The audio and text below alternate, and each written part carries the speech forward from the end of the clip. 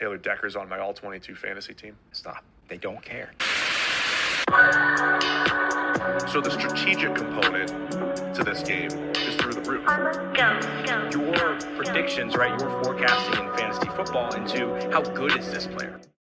This is it's gonna change the industry. Yeah, I moved to the old town where it goes down. Look at me now. I wrote my goals down. I hold it down. Made myself proud. What's up, everybody? Welcome into another All-22 podcast. There was a lot going on today in the NFL this week. It's been crazy. Ray, there's been 1, 2, 3, 4, 5, 6, 8 coaching firings, changings, retirings in the past week and a half. So first of all, what are you thinking about all this? Yeah, I think we lost the greatest NFL coach and the greatest college coach ever in the span of 24 hours, more like 12 or 15, which is absurd. But overall, I mean, this is right. Yeah. Josh McDaniels for sure. And then of course, obviously Jim Harbaugh, because everything he's done is above reproach at Michigan. But the amount of openings in the NFL, 8, maybe it's a little bit higher than some other years, but I think for the most part, it makes sense, right? That's a quarter of the NFL. And for the most part, you're either doing it after 3 years or you're out, right? So a quarter of the league changing over is about right. Maybe on the upper end of the expected outcomes, but yeah, I it's not necessarily surprising. No, but I think what was surprising for a lot of people, including myself, is the 3 changes with Belichick in New England, right? I think we started to expect it, but it's still pretty shocking that the greatest coach of all time is parting ways with his organization. Seahawks and Pete Carroll, that came out of nowhere. I get that he's 72 years old, but I mean, that guy, I would let him coach until he was 90 if he wanted to. He's just got the energy, right? The energy, you know what I mean? And then Tennessee with Mike Vrabel. Vrabel to me is top 10 coaches every single year. He turns garbage into gold, and I don't know how Tennessee could let him go. Yeah, I'm interested in that dynamic in Tennessee and how much of that was Tennessee's call, or I think there was definitely more going on there.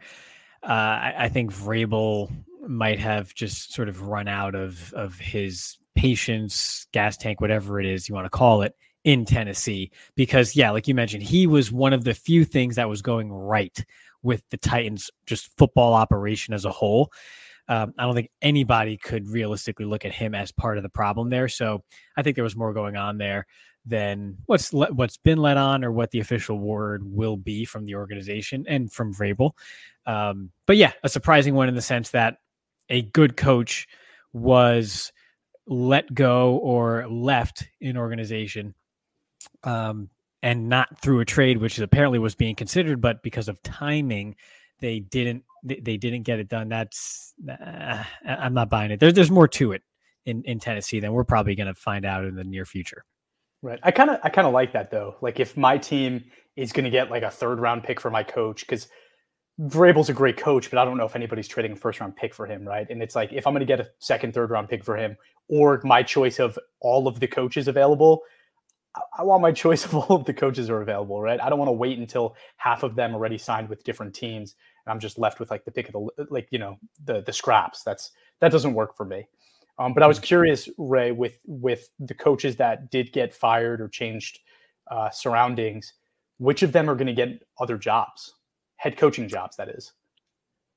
Well, apparently Belichick might be one of them. He's probably not done riding off, into the sunset and just going to a beach somewhere. I think, apparently the scuttlebutt is Atlanta, which I think would be a good fit for him. I don't think that was a name we brought up at all when we were discussing the Falcons a couple of weeks back. And I think we mentioned we wanted an offensive guy, but Bill Belichick is Bill Belichick. And in a sense of his style of coaching, right, I think that roster kind of fits him. The defense is just kind of this scrappy unit. It's not the most talented unit, but it's a pretty scrappy front. They have near elite safety play, which has been a staple of a lot of Belichick defenses of the past. And he always sort of carries the water on that side of the ball. So I think defensively it's a good fit there. And I do think that the Falcons are to a point where they are going to solve their quarterback situation this offseason one way or another. And obviously that's a move you're going to make with a new regime coming in, a new head coach, and you already have the weapons and the offensive line there, like we mentioned. So this would be a way for Belichick to kind of step over from one of the league's worst constructed rosters to one of the, maybe not one of the best, but a good, at the very least, roster situation over there in Atlanta, and a very favorable division too. Yeah, and I think that makes sense. I think that makes good sense. This would probably be the best offensive group of weapons Belichick has had in a few years. But the quarterback situation is still going to be very tough for them to figure out. You know, I talked about how I was obsessed with the idea of them being able to be the team that trades up for Drake May, but it turns out Arizona didn't end up with the number 2 pick. So Washington is likely not going to trade it, right? So I think it's going to be harder than just they're going to do what it takes to figure it out, because there isn't a lot out there that's available. And, you know, Belichick in Atlanta, you know, maybe there's going to be rumors about Brady again, because that's always going to be the case, right? No. Come on. No. Come on. Bring him back. That's a Super Bowl caliber team. Didn't he beat them with the biggest comeback in history? Imagine if he was then coaching or the quarterback of that team, him and Bill team up again. That'd be so cool. But I think Vrabel definitely gets another job too, right? I think he's the coach that is the most obvious fit. And honestly, of the available coaches, he's probably my number 1 target. I don't know where he ends up. I don't know what's the best fit for him, but I'd say if I had to guess, it'd be probably New England. Yeah, he's familiar with that organization, and he's kind of the identity, or he personifies the identity of the Patriots and what the Patriots have been. It's almost like just not comparing him to Bill Belichick, but in a sense that he's almost like a younger version of what they have already been doing in that organization. He's used to, like we just mentioned, having to drag bad rosters into competency. So for the state of that roster today, he's the perfect fit. It makes a lot of sense for him to go there. I think that's a natural fit. And then the third, I think, natural fit overall is what a lot of people are stating as obvious, which would be Dan Quinn going back to Seattle to replace Pete Carroll. And, you know, you have the whole Legion of Boom history there, and what he did with those defenses back in the teens. The culture fit would stay exactly the same, kind of that tough, hard-nosed defense that they've been known for, and maybe it has slipped in recent years. He can kind of help revitalize that side of the ball. They have good young pieces like Tariq Woolen and Devin Witherspoon in the secondary on defense. And obviously, again, Legion of Boom, his work there in the secondary, he'd be great for guys like that, along with young pass rushers like Boye Mafe. I really think Dan Quinn in particular is very good for young pass rushers and young defensive backs. And they have a couple building blocks to work off of at each of those position groups. They may invest more in the pass rush too here in the upcoming drafts over the next couple of years. I think that's a strong possibility too. So in that aspect, I think Dan Quinn makes a lot of sense. But there is a bit of a concern that a lot of people aren't talking about with Dan Quinn. And that's if you take a look at the Cowboys defense this year. Yes, obviously everyone's throwing the flowers at them, right? They're top 3, if not higher in the league. 18.5 points given up per game this past season. But against the NFC West, they gave up 31.3 points per game. That's 28 to the Arizona Cardinals, 42 to San Francisco, 20 to the Rams, and 35 to the Seahawks. I think given his history there, I think schematically that division has kind of figured him out by now.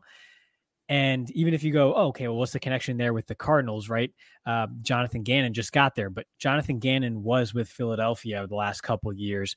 So I do think that is something to really watch is, you know, has the rest of that division caught up to Dan Quinn? And there is no Micah Parsons over there on the Seahawks defense either. So yes, culturally it's a fit. You know, what they want to do there as a whole and kind of improve the defense at a high level. Yes, but there are some underlying concerns that aren't getting talked about with Dan Quinn, because I do think a lot of his success isn't necessarily schematics. I mean, yes, he moves Micah Parsons around, but other than that, it's more so just the same fundamentals that he preaches and doing what he does well and building his identity and perfecting that. And that's great. But if the division you're going to has been used to and familiar with your identity for a decade now and has you figured out, how much is that really going to help? I'm not entirely sure. Those are really insightful points, Ray.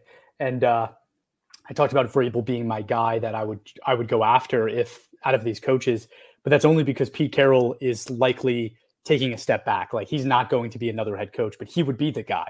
I think if you look at all of the situations, Tennessee losing a great head coach, but Seattle, like the players in Seattle, I think will have the biggest drop off if they don't get an absolute stud of a head coach. Like, that organization has been held up, I think, very heavily because of Pete Carroll being there, right? He turned Geno Smith into like a top 10 quarterback in the NFL the last couple of years. I don't think there's a lot of coaches that do that just bring that kind of atmosphere and winning environment.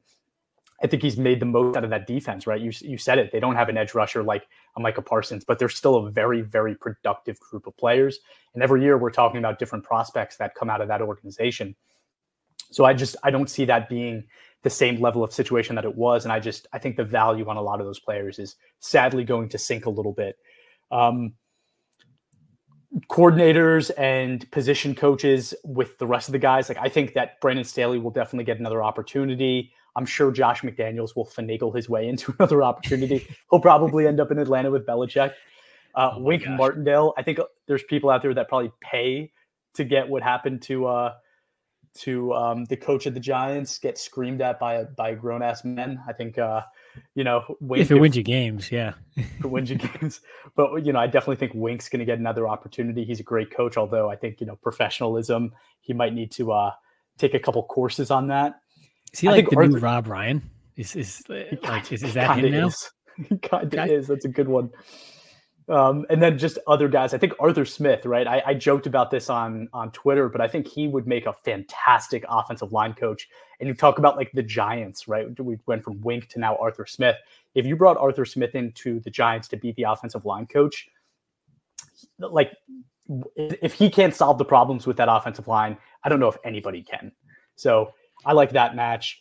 I think, Ron Rivera probably now just an office guy somewhere. Pete Carroll, he already said he's going to be sticking in Seattle, just being an office guy. So a lot of exciting things happening there. But it is also playoff time, Ray.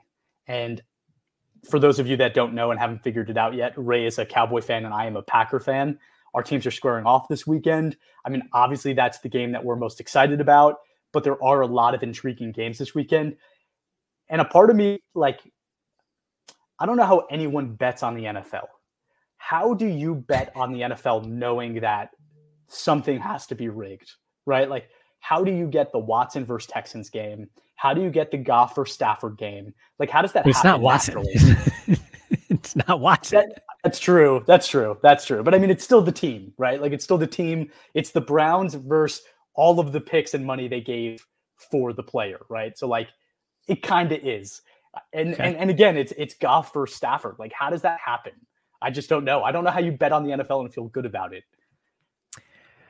Well, you just take the Cowboys and you take them to cover against any bad team, because if the spread is 14, they're going to beat them by like 28. And because that's just what they do. And then if it's a good team, just don't bet on the Cowboys. So there's that. So don't bet on them versus the Packers. Got it. And I was actually going to bring up how, like, do you know how there's so much Dak slander? People just like hate Dak, even though he's arguably a top 10 quarterback every single year. And this number year one in big time throws and lowest turnover worthy throws this season, and no one's talking about it. Yeah. Uh-huh. Right. I'm starting to feel like Love is in a similar boat, although obviously it's only been a year, but like, I'm looking up dynasty rankings and things like that for quarterbacks, and Jordan Love is way down the list, like way down the list. He was, just for context, he was 12th in All-22 out of quarterbacks. That's where he finished in All-22, right? A different type of fantasy football. In traditional fantasy football, he finished 5th, right? And we're talking about like a 25-year-old quarterback who's going to lose no weapons next year, and the team has like multiple second and third round picks. I just don't get why people aren't starting to get, hyped about Jordan Love. Well, they stopped paying attention after week 8 because he really started off so slow. 1, 2, 3, 4, 5. Yeah, but he had 7 really subpar games, nothing grading even in the 70s until the second half of the season. So everyone just kind of stopped paying attention. I think it's interesting. It's right after that Vikings game. where I went on the radio and said, I'm not sure that Jordan Love is a franchise guy. I kind of really liked him, but he just hasn't shown it yet. And then he just ripped off basically a top 8 second half of the season for any quarterback in the NFL, probably higher than 8. It might even be top 6 if I were to dig in a little deeper here. So yeah, I think people just kind of made up their mind and stopped paying attention to Jordan Love and then kind of started back up again over the last couple of weeks. And yeah, that's just sort of been the story. Is they've just kind of been flying low and just playing really well and just winning their games. And here they are. They find themselves in the playoffs as a very just underappreciated, not spoken of much at all team.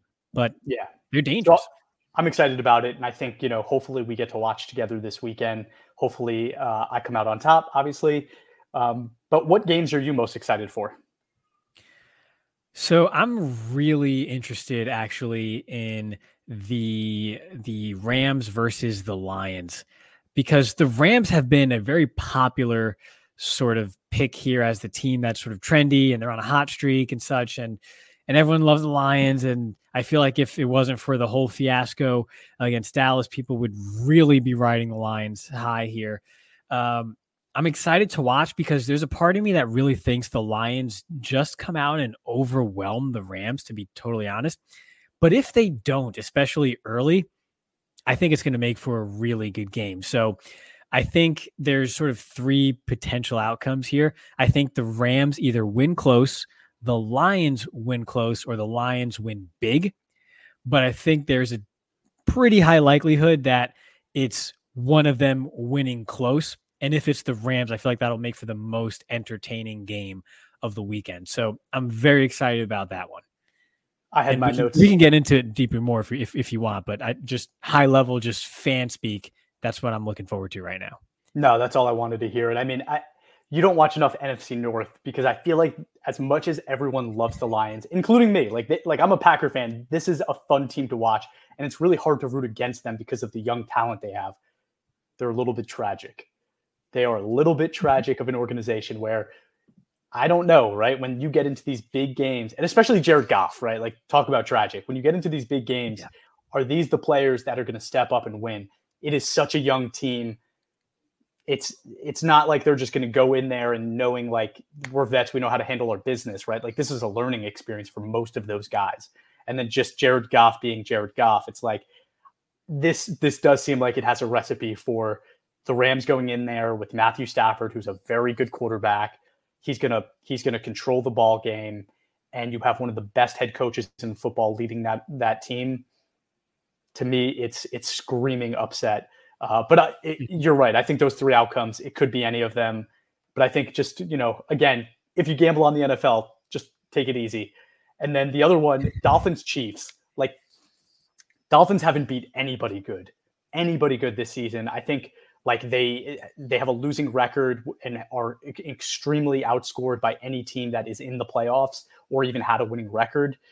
Meanwhile, the Chiefs are this team that's Patrick Mahomes just doing everything he can to keep this team alive. The defense is playing pretty well, but the offense just has no weapons, and he's carrying the team. But he has done this before, right? Talking about the Lions not having those guys.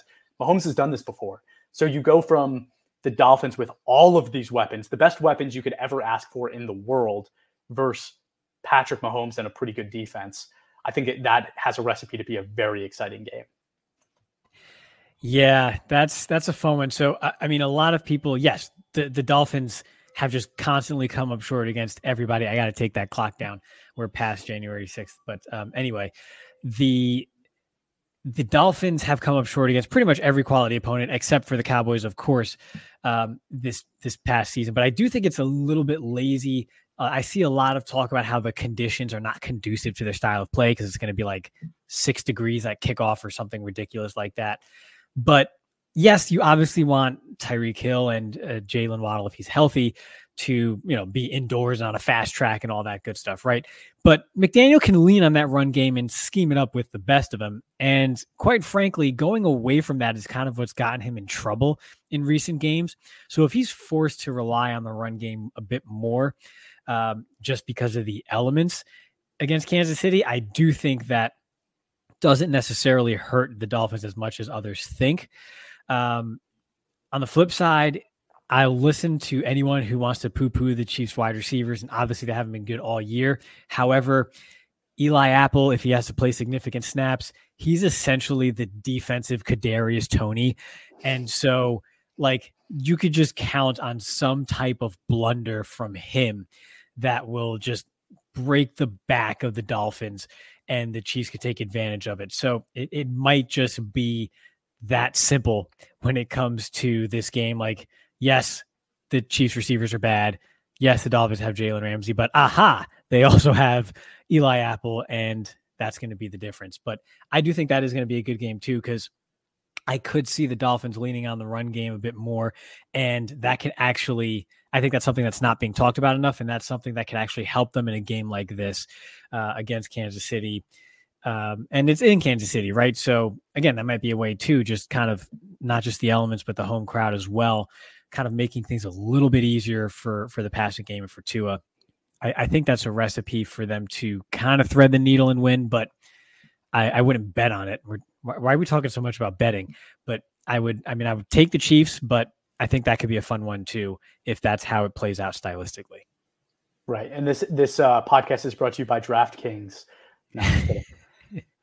We didn't get a chance to talk about the college football championship game, and I did want to kind of transition to the meat and potatoes of this show, which is talking about J.J. McCarthy. We've talked about Michael Penix. We talked about some of the other big-name quarterbacks. McCarthy is one of the next. I think there's two guys left. It's McCarthy and Nix. And since the national championship just happened, it makes sense to talk about McCarthy. We all just saw it, so we have kind of like that film fresh in our minds. But I guess before we get into him, is there anything you wanted to note about the game itself? Yeah, I mean, Michigan was the better team. They had the stronger roster. They were way stronger on the lines. And that's pretty much it. I mean, I think Washington adjusted coaching-wise pretty well to the early run game of Michigan. And I think it's funny. You look at the game trend itself. Michigan runs the ball. Michigan scores. Michigan runs the ball, they score again. Michigan is up comfortably. They start throwing the ball with J.J. McCarthy, and all of a sudden, all their momentum is gone. Washington can't necessarily take advantage. Michigan runs the ball again, eventually breaks through, game over. They're the national champions. But yeah, I mean, Michigan had the stronger roster overall. I mean, they've said that, they could have upwards of 20 players drafted in the upcoming draft in a couple months here. So, I mean, they just essentially overwhelmed them with that talent and experience. A lot of them were fourth and fifth year seniors. So they had the best mix of experience and talent of any team in the playoff. And that was their recipe for winning the championship. We mentioned any of the four could have done it. Washington's was that passing game, right? Those wide receivers and the downfield passing game with Michael Penix. And that was just off. And it wasn't off just because Will Johnson got away with a bunch of holding. No, it was just off all night, period. And you can't afford that in the national championship game against a defense as good as Michigan's. And so that was really just the long and short of it. The bad Michael Penix showed up, which we alluded to some of that on the podcast when we really dove into his game some, and the pluses to his game, that downfield passing that we really praised, was just not there. So that was your college championship. And now we'll see what kind of drama unfolds with Michigan after Harbaugh leaves for one of these NFL jobs. So we didn't talk about it too much, the Chargers, but I do think that's likely where he is going. I think that's a pretty good fit there because the roster there is not that strong. We've talked about that too. Their salary cap situation is not great, but they have a quarterback and they have a couple pieces on the offensive line. And Jim Harbaugh can make that work. He's not all about needing the high-flying receivers to make an offense work. He's all about, grinding away at you with the run game, with an offensive line, play action, shorten the game, take care of the ball. That's what the Chargers are going to have to do while they rebuild that roster the next couple of years. So I think it's a great fit.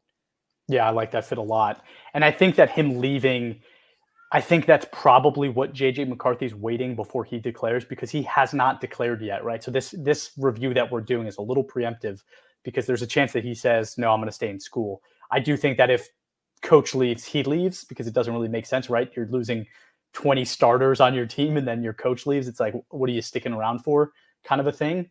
But I do think after watching his film, just first impressions, right? It's like, I think that there is a lot that this kid could have to gain if he stayed in school. I know I say that a lot. This might be you're the stay in school guy. You are a stay in school guy. This might be the biggest example. A lot of people go to college for 7 years. Yeah, it's great. This might be the biggest example of that out of the group of guys that we've discussed. And the biggest reason, first impressions, right? I think he has highlight reel plays that stack up with every one of these prospects not named Caleb Williams, but they are so limited because of the team just doesn't seem to put the ball in his hands all that much, right? So that was like my initial takeaway. Yeah, he is capable. You could list the strengths and weaknesses, and essentially what it will all boil down to is the strengths will be capable of, right? Whatever you want to call it. Capable of throwing the football with good zip. Capable of fitting the ball through tight windows. Capable of going through progressions. Not a one-read type of player. Capable of extending plays and picking up yards with his feet. Then if you go into his weaknesses, inconsistent will be the word pretty much every single time. Inconsistent timing, inconsistent anticipation, inconsistent ball placement, inconsistent ability to level throws, and not a quick release. He's the epitome of, if I were to summarize his game before we really dive into it, right? The best way I could describe JJ McCarthy is if someone had come up to me and told me, hey, Michigan has this really high 4-star / 5-star quarterback, and I watched JJ McCarthy this year, I would have said, yeah, that makes a lot of sense. That sounds about right for what you'd expect for a freshman. And then I would have found out that he's actually started almost 30 games already.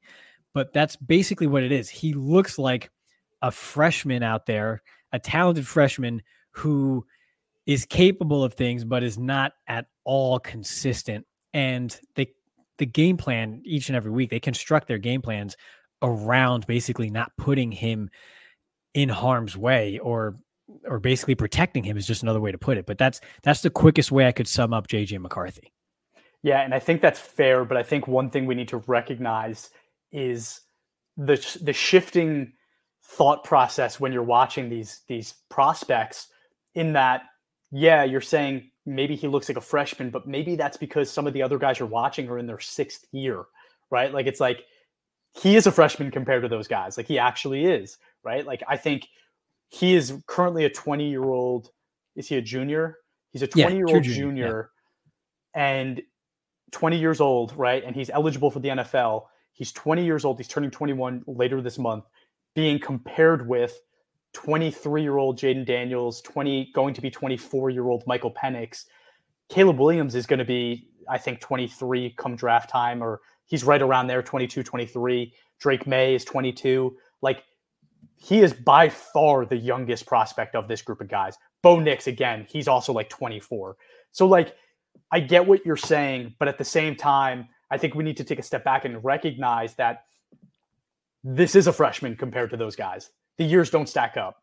So you do need to give him a little bit of respect with that. And that's why, like, I was actually pleasantly surprised with what I thought for what I saw compared to what I expected to see based on the slander for JJ McCarthy that I hear. Some of it's warranted, but at the same time, he's 3 years younger than everybody else.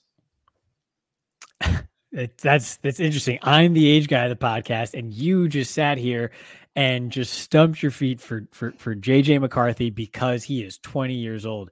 What a world! What a world we live in. But the good with him is very good.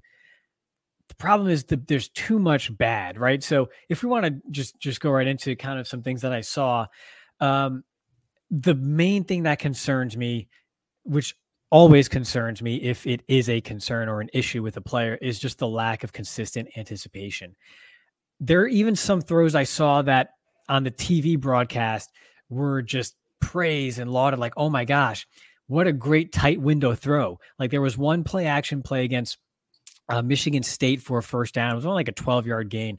It was a play action to his left receiver, runs a bit of a dig in between some zone coverage, and McCarthy takes an extra hitch and doesn't throw the ball until the receiver was already out of his break. And that allowed the safety to come over and almost pick it off. And on TV, it looks like a fantastic throw because he just like threads the needle and fits it like just over the outstretched hands of the safety right into the receiver. And it's a first down. And it's like, whoa, what a throw. There's a lot of zip on it. But in the NFL, as opposed to the second worst pass defense in the Big Ten, that's an interception and a bad one because the receiver was open and he was a tick late. When you actually go back and watch the pass, he pads the ball and then throws after the receiver's already facing him. So it's things like that where, again, you could say that that's a young player. And as he gets more reps, as he gets more time, if he had or was afforded the time that some of these other quarterbacks had, then maybe that becomes less of an issue. But it's a gamble because it's an issue today. And if we're drafting him in 110 days, you know, you're basically banking your job security as a head coach and a GM on him being able to quickly resolve that portion of his game and at a level that's at a much greater game speed than what he's used to seeing currently, in situations that are going to be a lot more stressful than the situations that he was in at Michigan because of the way they played offense under Jim Harbaugh. Sure. And you knew exactly what I was going to say. And that is right. That is a trait of a young player. And you pointed out one example of that, but I think there are a ton of others where this kid is throwing to a difficult spot and the announcers are saying, what a great throw by McCarthy. And I'm just sitting there pointing at the screen. I'm going, what about the tight end that's wide open 10 yards deeper? Like, why didn't he go there? Right. And I think it is a little bit that he's not seeing the correct throw, but he's making the throw, right? Like he's making some pretty good throws, but like there's a way better option on the table that's going to give him more yards. It's an easier throw and he's just not seeing it. Right. So like, I think that's all things that you see in an experienced quarterback.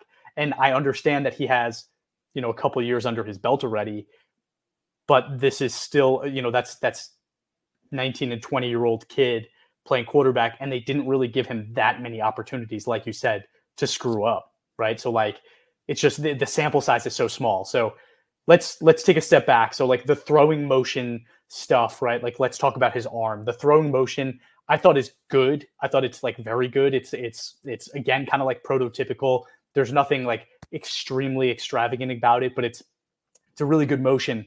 I did think that he lacks a little bit of natural power that some of the other quarterbacks just naturally have. But he does have like a strong enough arm. We'll get to that later. But I do see him at times in his motion trying to get the ball downfield. And this is like a big knock on him in my book, is because I talked about how I need the deep ball, right? I was more for Michael Penix than Jaden Daniels. When he tries to put the ball down the field, McCarthy, he's able to do it, but it does take a very long time. He has a longer motion, a way longer motion when he's throwing down the field, but that's not even it.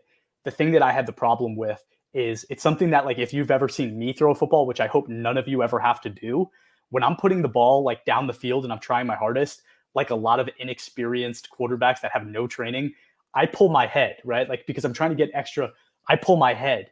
If you look at a lot of McCarthy's throw down fields, he pulls his head. And to me, that's a big no-no when you get to the NFL and everybody's faster. You're talking about throws that will get picked off at the next level. If you're not looking at your target when you're throwing the ball, that's a big problem. And again, I think it goes to, there is a lack of physical talent in his strength that maybe it's because he's 20 years old, but I'm not really sure that's it. It might just be something that's innately a problem with him. But on the positive side, the best thing that I saw in all of his game is his footwork, in that he keeps a very nice wide base when he's throwing the ball, and it does help his motion a lot. I remember talking about Baker Mayfield, 5 years ago, however long it's been now, about how that was my favorite quality of him. His footwork, his wide base, it was reminiscent at the time of Drew Brees, right? Like, it's like you can see those characteristics in the base that these guys have. And to me, it is something that's very, very useful in the NFL and something a lot of young prospects are not able to do. Yeah, I think it's interesting when you watch, to your point, Michigan does what Michigan does, and they rep it over and over and over again, and they do it well. They don't surprise you. You know what's coming, and somehow you still don't stop it when it's a play action flat pass on 4th and 2 in the Rose Bowl. But they rep it over and over and over again. And you see that with McCarthy in his footwork, like you mentioned, on those rollouts, on those play action passes. The footwork is there and it's consistent because that's just what Michigan does. They perfect what they do and not much else. They don't open up the playbook and have all these crazy plays. And no, they do what they do and they do it well. And you see that in McCarthy's game. Particularly in his footwork, like you mentioned. So that's certainly a big part of it. And maybe that's the biggest part of it. Maybe it's really the situation that he goes to in the NFL would have to be more of that type of run first system and style of play and play action and roll out more under center. I like him more under center than I do from the shotgun. He seems more comfortable that way because, like you mentioned, his feet get moving. He gets into a little bit of a rhythm and he has less of those "what were you thinking" throws out of play action and out of under center than he does from the shotgun. And I think that's probably a large part of it. You get him moving, his eyes are in motion, he's in rhythm, and he's just playing football. Whereas he seems to be a bit more rigid from the shotgun. And that's kind of where, I don't know if he's trying to read the whole field at once, but that's where the game starts to seem too big for him. And he's late on some of those throws that we're pointing out. He's a little hesitant on some of the downfield throws. And he has to put extra on it.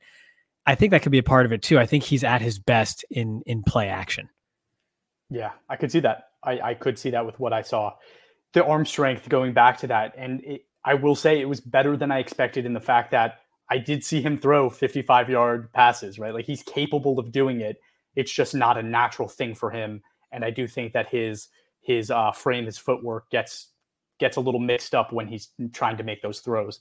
So it is a bit of a problem. But it is, again, I don't think it's the weakest arm in the NFL. Like, if he goes to the NFL, he probably has a stronger arm than Tua has, right? So, like, just putting that in context. He also has a healthy hip. I will always stand for Tua and think about how great he could have been if he didn't have a devastating hip injury, because that hip injury was nasty. Like, that's not a joke. That really harms a lot of careers. And so I think we've never really gotten to see the best of Tua because of it, to be Shame. totally frank. So, yeah, I agree with you there. I think his arm, it's more zip than downfield strength, right? I think the zip is fine. I think throwing downfield is where, like you mentioned, he has to put that extra oomph behind it, and his body mechanics get weird, and that's where the ball placement kind of loses its quality. So could it be that he's a 20-year-old kid, like you mentioned? I don't think so either. I look at his frame and I don't love the frame. He's 6'3", 202 or something, but I don't see like a big wide frame to where you see a lot of physical growth left despite his age. He's just on the smaller side despite being 6'3", and what you want to see height-wise. His frame is not as big as someone like a Jaden Daniels or some of these other quarterbacks that we've mentioned. So I'm not sure how much physical growth is left there. So yeah, that's all I have for the physical aspect of it, right? I think we pretty much touched on all those points. I mean, the athleticism we probably don't talk enough about. He extends plays. We saw it in the championship game against Washington too, on a big third down when they were backed up near their goal line. He scrambled for like 25 yards or so. That's something that is an underrated part of his game and probably not talked about enough. He will be one of the better runners at quarterback in the league once he's in the NFL. Again, not anything crazy like Lamar or some of the real top dual threat quarterbacks, but he can absolutely hurt you with his legs and will do so if he doesn't feel comfortable with what's out there in the passing game. So he will run maybe even a little bit more than he should, especially early on in his career. Yeah, and I actually like an aspect of it that's not related to him actually running, because I think when he scrambles, he always keeps the ability to run if he wants to, but his feet are always under him. And it's very underrated, right? Like, it's very underrated because so many of these quarterbacks, once they decide to go, they go, right? And then if they try to throw, that's how a lot of interceptions happen, because they don't have their base under them, and they make it complicated, and they try to make a throw that they're physically not able to make in the position their body's in. He doesn't do that. Like, he keeps his feet under him. He keeps his eyes downfield. To me, that's a very positive quality. And it reminded me a little bit of like early Russell Wilson, like that part of Russ's game that he had and he used really well his early part of his career. One other thing I wanted to touch on, just talking about like the physicality things, is his touch on the football, right? So like, I think he has above average touch on the football. He does something that not a lot of quarterbacks can do, which is, if you watch the nose of the football on some of his throws, he can drop it, right? Like he has the ability to drop it, which gives him the ability to get it over DBs at times in a way that makes it easy for the receiver to catch, where it's not this like difficult, awkward angle for the receiver. Like, it literally just falls nose first into the receiver's hands at times. I really liked that part of his game. Love it. Cool. Numbers. Yeah. Very underwhelming, right? Like, like we're talking about a class of prospects that have 6 years in college, 5 years, 4 years in college, that have done really like special things. Caleb Williams, Drake May, not having those 5 years, still immaculate numbers, right? JJ McCarthy is not that guy, right? We talked about how Michigan didn't give him those opportunities the same way the other guys did. And he was only a 2-year starter. So less than 3,000 yards throwing in both of those years, 21 and 22 touchdown passes in each year, then 87.1 passing grade this year, good for 11th. That's very good. But his 20 big time throws is half of Michael Penix's, right? So we talked about how special Michael Penix was throwing the ball down the field. Obviously, we didn't see it in the championship game, but this is half of that. Maybe that wouldn't be a problem if the turnover-worthy plays wasn't, he didn't have 11, which is the highest percentage out of the big six. I'm calling them the big six, but the top prospects at the quarterback position for this draft. He has the worst turnover percentage, lowest big-time throw rate. So how concerned are we about that? I don't know, but 9.4 ADOT also on the lower end of this group, although it's still like pretty good. 2.84 time to throw. To me, that's fine. That's really good. But the big time throw turnover-worthy play rate, definitely concerning to me. Yeah, at the end of the day, the long and short of it is when you watch him, the only throws that he can make consistently well are to the flat and crossers. Those are the ones that he can throw well. Any other timing route, in or out breaking or downfield, it's inconsistency is what you see. You see some really well-placed balls, and then you see others that just, it's a what were you thinking, or how did that end up at the complete wrong shoulder of the receiver, or whatever the case may be. It's inconsistency. And the way to sum it up is, for the amount of times that they take the ball out of his hands at Michigan, there is no excuse for the amount of WTF plays that you see on tape. It's the best way. He's not a high volume passer where he's throwing, he has 600 plus 650 pass attempts or whatever the case is. I'm not even sure. I just threw that number out there, but he's not throwing the ball 45 times a game to where, okay, over the course of a season, you're going to rack up 20 plus really bad throws that you would love to have back. He doesn't have that type of volume, but yet he has a ton of just really bad plays that you just don't want to see from a quarterback, or that you should not see from a quarterback who we believe is getting ready for the NFL draft this coming April. So it's just one of those deals where he doesn't have enough plays of consequence, or enough windows of actual consequence, to see as many bad passes as we do on tape. Sure. Okay. And I agree with that. I think now just talking about the person, again, we don't have a lot of information on this, but I'm worried about the lack of jump from year 2 to 3. The numbers are very similar, right? Like it's not like we saw like incremental growth. Like it's pretty flat. It's pretty flat. And that's a bit concerning for me. I think obviously that he won a title, right? And the quarterback is the leader of a team. I understand college is a little different, where running backs are more important, right? But he's still the quarterback of that team. And to be able to lead a team to a national championship at 20 years old is pretty special. So there might really be something to that, where a team will buy into that leadership and want to make an investment there.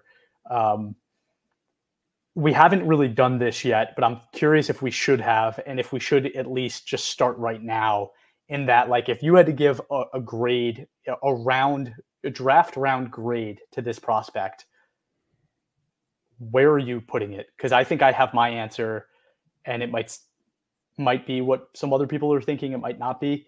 But I also would just quickly say, before you give me an answer, I think with all of these prospects outside of Drake May and Caleb Williams, they're very, very, very situation dependent, in that Jaden Daniels to me can go to a rebuilding team, but I don't think he's good enough to be taken with an early pick. Whereas Michael Penix, I think, has some leadership ability and a big arm that, like, a more established team might like, that might be picking later in the first round. So, like, I think that makes sense, but I don't think he actually does. I think he's probably more of a second round prospect. I think McCarthy, to your point, Ray, that you said earlier, I don't think he's a prospect that can just go into an organization right now and be the starting quarterback of an NFL team, right? Like, I think it may take multiple years to do that. If he does declare for the NFL draft, it's going to take the right situation to let him grow and develop. And because of that, I'm thinking third round draft pick. I tend to do or address the quarterback position differently than I do others when it comes to grading. I really like to just kind of do like tiers that I consider franchise quarterbacks. Like, I'll do, top tier, like elite prospects, right? But then below that, there is a line of, are you a franchise quarterback or not, right? Do I envision you as someone who can start for my franchise for 8+ years, whether that's, in a year or in 3 years, but eventually, is that your ceiling? Is that your upside? Is that the type of player you can become? I think in this class, the guys on the clear right side of that line are Caleb Williams and Drake May. Those are the only two that I'm comfortable saying are on the right side of that ledger. I think Jaden Daniels is right on that line. Penix is pretty dependent, but I would lean no. I would also lean no on Nix. I'd probably lean the hardest no on McCarthy. And just reason being is that when I watch him, I see a capable talent. I just think the game of football is too big for him. And he was put in a situation where it hardly ever had to be, because he never had to do anything in any big moments. This entire year, he never had to do anything in any big moment. The one pass against Ohio State that went, like right past the safety's ear that a lot of people love to point out. That's it. That's literally it. A play where the defender wasn't looking. I just think the game is too big for him, to be totally honest. So it's a developmental guy, and I take developmental quarterbacks in the third round. I don't disagree with you. He's not going to go in the third round. He's going to go higher than that, but that's my grade on him. See, I wouldn't be surprised if he fell late second, early third. And again, as a developmental guy, I think like Minnesota, right? Like, Minnesota today said they want to bring back Kirk Cousins. Fantastic. Bring back Kirk Cousins. Give him 3 years. Give him a lot of money, right? He's going to demand a lot of money. Great. Give him 3 years, $150 million. He's going to be happy. This is a guy that you get in the third round that can sit and actually learn and develop behind him. And I actually believe that one day, like you're saying that, like, the game's too big from him, he can never figure it out. I don't agree with that. I think it's way too soon. I don't give up on 20-year-olds that have this much promise, right? So, like, I'm willing to just say, like, be my backup quarterback, figure it out for 3 years. In 3 years, when Kirk's ready to retire, we're going to give you 1 year to figure it out, like Jordan Love did this year. You either sink or swim, right? And I think this is a prospect that can do that. I want us to have a whole episode about the group of quarterbacks, so I don't want to get too in the weeds. But, like, I feel more confident doing that with him at that price, way more than I do with either Michael Penix or Jaden Daniels in the first round. Because you're saying Jaden Daniels to you is a borderline franchise. I have him much lower than that. I think he's a gamble. I think he's, like, the arm strength thing at the NFL level to me is a major concern. I know you said that you thought JJ McCarthy's frame is less than Daniels. I probably disagree with that too. I think Daniels is a pretty lean guy, And I could totally see that being an issue at the next level. You know how hot it is in Louisiana. He's been sweating out all that water weight. Once he's put him in New England and watch him bulk up. No, but I think that a team, like to your point, I think these guys are all going to go earlier than I'm saying. And I see Daniels being, Atlanta's quarterback next year. And if it's Bill Belichick and they get a really good OC, it could work out. And that's what I'm saying. It's totally situation dependent, where if the right team takes these guys, great, it could totally work. But like, if I'm not the right team, if I'm New England, Jaden Daniels is not my guy unless I'm getting him at 2-3, right?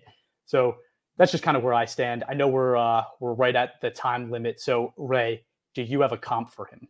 McCarthy, that is. It would be no, because it would be insulting to JJ McCarthy. No, I'm not going to give a comp. Come on. That's all you. That is all you this episode. That's really mean. I feel like there are obvious signs that people would just be like, yeah, he's got so much Zach Wilson in him. I think Zach Wilson's arm was so much stronger than McCarthy's, and liver. I don't think that's the comp. I think it was livelier, but whatever. Yeah, livelier. I think it's much more similar again to like the arm strength of I keep going to Kenny Pickett, but it's got a little Kenny Pickett to it. I think that there's like Jake Fromm. There's some Jake Fromm game where like similar stuff where he wasn't meant to be the leader of that team. He just did little things well with a great team around him. But I think he's a little better than Jake Fromm. I don't know. I don't really have a great comp. I'm really curious when we hang up this call. I'm going to call you and ask for your comp, and you're going to tell me. And then I'm going to tweet it out to the world so everybody knows what it was. I'm not answering the phone. I got to run, man. And you're at 52 minutes. You're at PS1 screenshot level now. So it's perfect time to end. All right. Well, everyone, thank you so much for tuning in. Please give us a follow on Twitter, Instagram, TikTok, Facebook, I guess, at all22_PFF. And then like and give us a review wherever you watch or listen to the podcast. And thanks for tuning in. I'm a ghost.